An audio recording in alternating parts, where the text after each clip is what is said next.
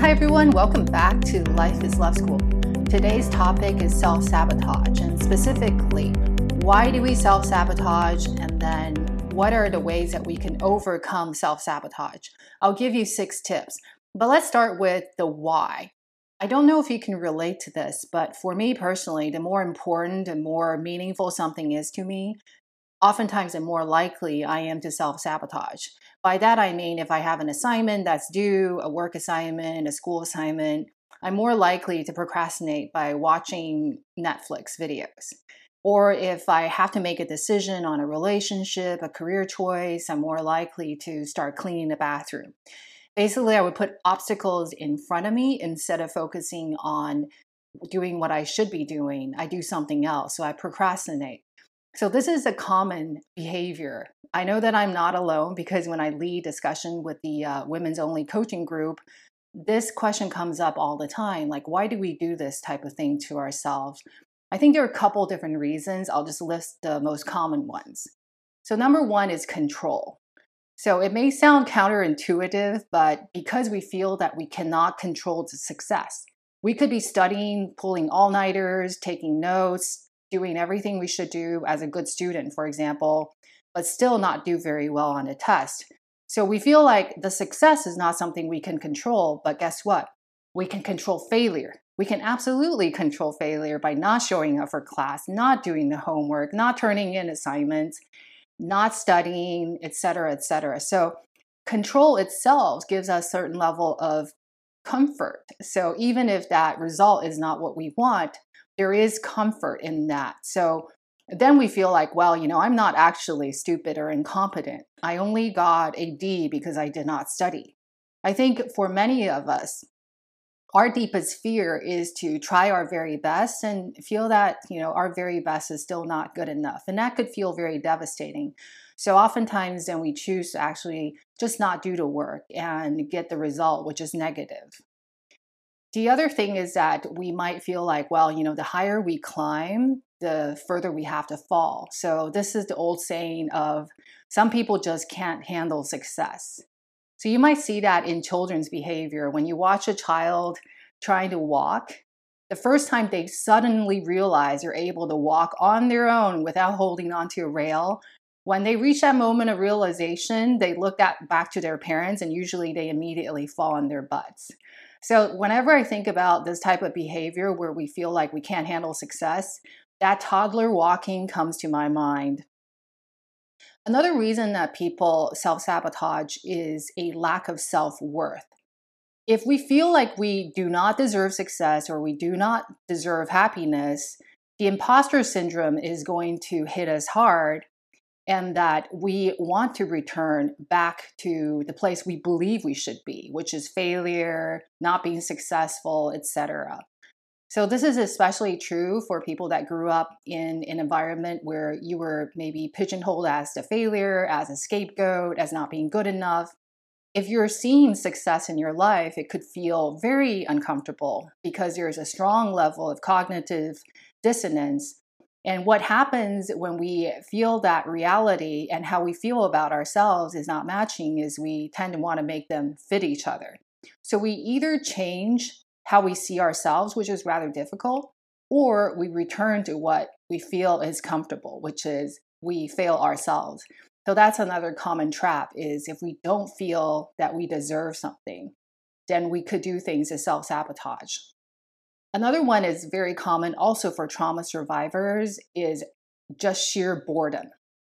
So when you grow up in trauma, what happens is your brain is flooded with glucocorticoid, cortisone, basically stress hormones that is circulating all throughout your brain. It may feel at the moment somewhat uncomfortable. Anxiety feels uncomfortable, but guess what? Just like anything in life, the more you have it, the more it gets used to it. So if we eat a lot of sugar, our body craves sugar, and the same thing happens to our brain. The more our brain was exposed to stress hormone growing up, the more chaotic our family life was when we were growing up, the more likely we are to perceive what is peaceful, what is calm, what is loving as just really boring. So if we find ourselves in a situation where everything seems to be going well. We're studying, we're waking up in time, we're exercising. It's really boring, right? Let alone having a girlfriend or a boyfriend that's like a upright, high integrity, good person. Really, really boring.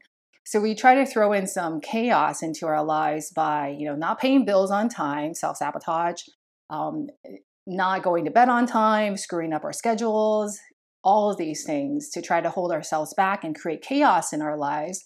So all of a sudden there's that familiar surge of adrenaline again. So this is also very common, and a lot of times people are just not aware of it. So they continue this pattern and not knowing why they do this. You also see it in relationships where people that grew up in chaotic families where the parents fight or they're abusive towards you, you also would seek out a partner that creates that familiar drama in your life, because men or women that are too peaceful, too good at communication, you could perceive them as boring. So this is a sign that there's some healing to do still. Another one is inertia. Change is hard for everybody, right? So whenever you're trying to do something for yourself to better yourself, that is a change.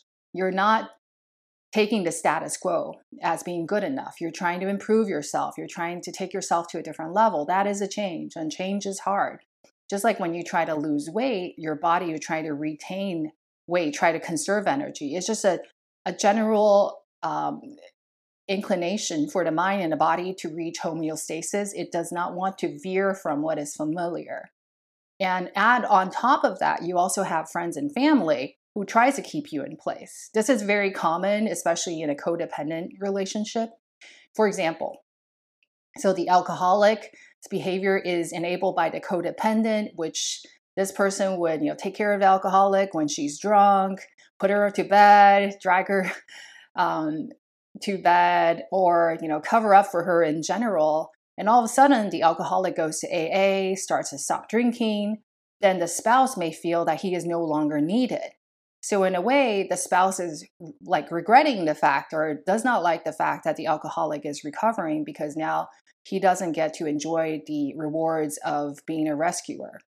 So this dynamic does exist. And sometimes you will see your friends and family or the people that profess that they care and love about you actually want to keep you in place, because when you change, they have to change, and change is not comfortable for them either. So just be aware of that. There are also maybe friends that would tell you they try to poo-poo on your dreams, for example.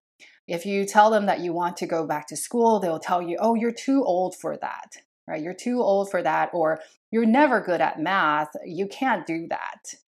So they're putting their own limitation or their own limiting belief about you and your abilities on top of you.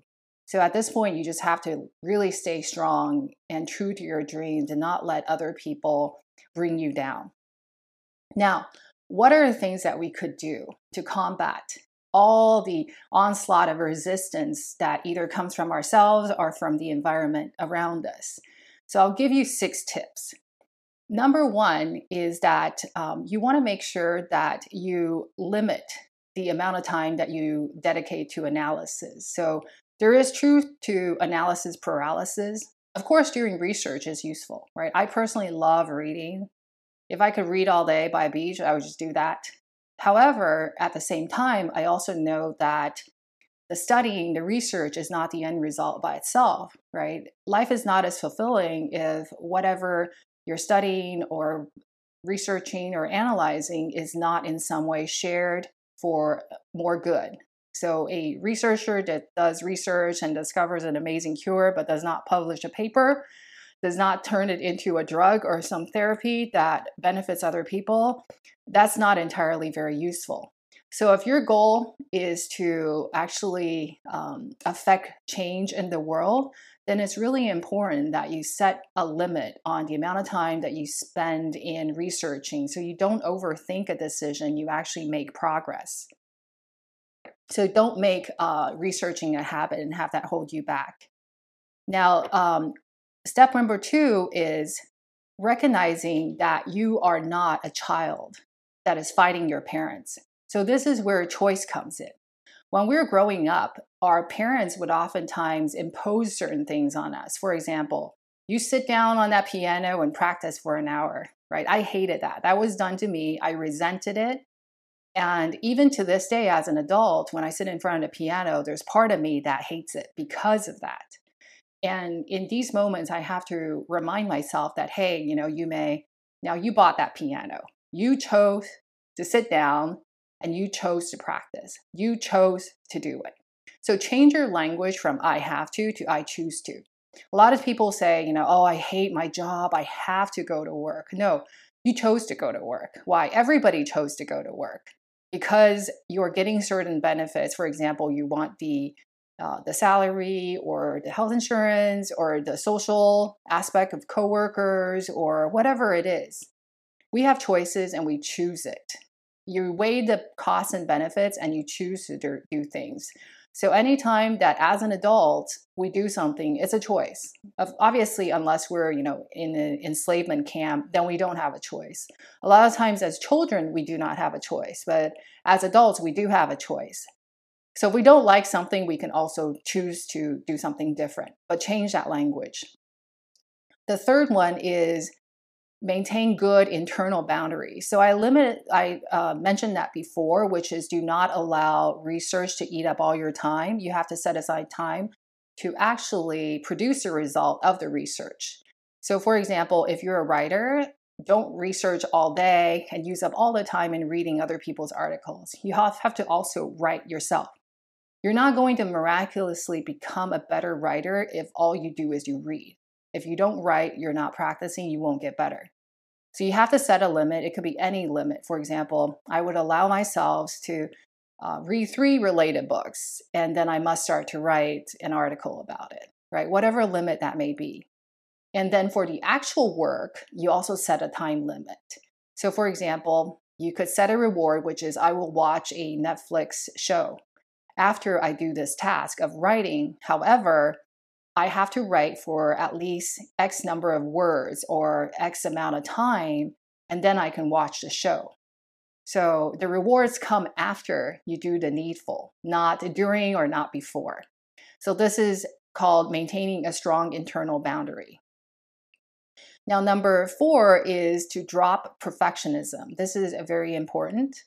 If we grow up in an environment where we're constantly being criticized, it's very easy to internalize that voice and then criticize ourselves as we become adults. And some of us turn into there's a drill sergeant in our head that is basically anything less than perfect is not good enough. And there's a saying that perfectionism is the best type of torture, is literally the perfect torture. Why? Because by definition, perfection can never be achieved. So if you want to feel miserable, make sure that you criticize yourself for not being perfect. So how do you counter that? You counter that by telling yourself that it is absolutely expected and absolutely okay to do something messy. So just tell yourself, I will do it messy. I tell myself this all the time. I will draw a picture, I will do it messy. I will cook a cake, I'll bake a cake, I will do it messy. And in fact, it's messy. That's just the way it is. But that's totally okay and totally expected. And just know that when you start moving, a work in progress, the movement itself will generate its own energy field. Movement begets movement. That's just Newton's first law, right? What remains not moving will stay not moving, and what moves will keep moving. So you want to start moving. So the initial moving is hard. So take that small step. If you want to say, for example, start running, don't tell yourself, hey, I'm going to run a 10K in my first run. That's too much. Nobody can do that. Tell yourself that I'm going to put on my shoes and walk around the house, right? Set the goal super low so the bar is low. Make it mentally very easy for you to do so that when you do that, you feel good and you can always do more if you feel like it. If you're a writer, the equivalent is to tell yourself that it's okay to write a shitty first draft. That's what drafts are for. Drafts are not for the world to see, it's for you to see. And your only responsibility is to put something down on paper. And the refinement can come later. But you start by just writing whatever comes to your mind. Now, number 5 is that you have to ban the inner critic. So this is basically, imagine in your head, there's a big sign that says, no inner critic allowed here. So you're not allowed to judge yourself. at least during the time that you are in the creation process. So whatever you create is good enough. Give yourself the opportunity to do it messy. So number 6 is remember that you have certain allies that you can count on. One is that you could be do it stupid, be stubborn and relying on blind faith. So years ago when I was in grad school for a computer science program, I desperately needed some sort of scholarship because I did not want to rely on my parents to pay for my tuition, being that they're quite toxic. I want to cut all cords with them as soon as possible. However, I did not have a computer science undergraduate degree, and now that I'm in grad school and my classmates are from MIT, they're from Berkeley, they're from Cambridge, amazing background. Of course, I did not stack up well, given that I have no background. But because I was so desperate, I knocked on every professor's door. And what I told myself is, I just need one yes. Just needed one yes. And I was also a foreign student to boot. But I got that one yes, which gave me the opportunity to be a teaching assistant. And that one job led to another, which paid for my tuition. And I was able to graduate with no debt. And that was a great way to start your life, right? Versus carrying a huge debt. So what that was for me it was just blind faith, being stupid. I knew that I didn't stack up well. I did not know how poorly I stacked up until much later. I stacked up even more terribly than I initially anticipated. But not knowing this, and what's even better is the professor didn't know it either. So they just thought that this kid is quite confident. She was obviously eager to teach.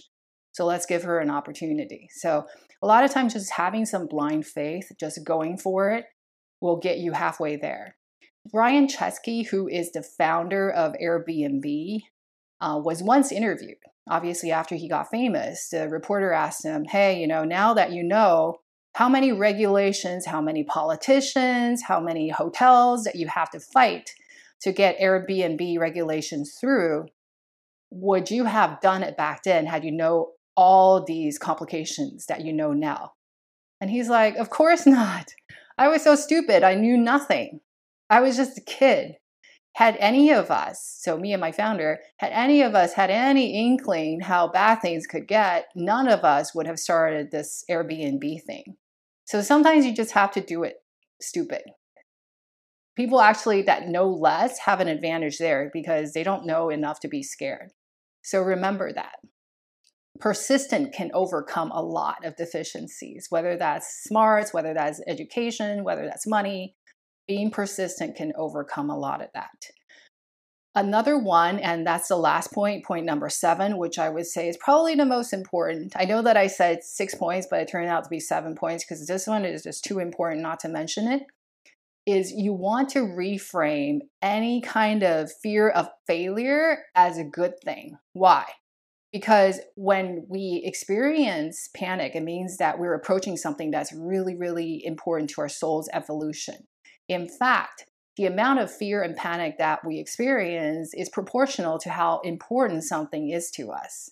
If it's not important to us, we wouldn't care. So the fact that we do and that we are afraid of failure means that it's really important to our soul's evolution. And then also to see mistakes as a way of learning. So a child could not learn to walk if they were never allowed to fall down on their butts. If the parents never let go of holding the child, they will never be able to walk on their own. If we never remove the training wheels, how would you ever know if you could ride a bike, right? It's through these trying what doesn't work that we figure out what does work. So when we start to see failures as actually a success, as a way to figure out, oh, that doesn't work, so let me do a little course correction, then we actually start to see failure as a necessary step towards ultimately achieving our goal. I hope that you find today's conversation helpful, and let me know in the comments if you have any ideas that you want to add to this topic. This topic is near and dear to me because I really want to empower everybody to achieve the life they want, regardless of the upbringing that we have, even if it was not a supportive upbringing, even if our parents told us things that were not true, even if they did not allow us to develop into the person that we are. Now that we are an adult, we do have a choice, and that is absolutely amazing. And we should take every advantage of that. And please like and subscribe so that you get future notifications of any upcoming episodes. And if you like conversations like this, the ladies and I would love to invite you to join us in our women-only coaching group, where we have discussions with the group, and then you get to learn from your peers. You hear about people's struggles as well as strategies like these that help them overcome it. It's really enjoyable to socialize with like-minded people that are also interested in growing and becoming a better version of themselves. Until next time, take care.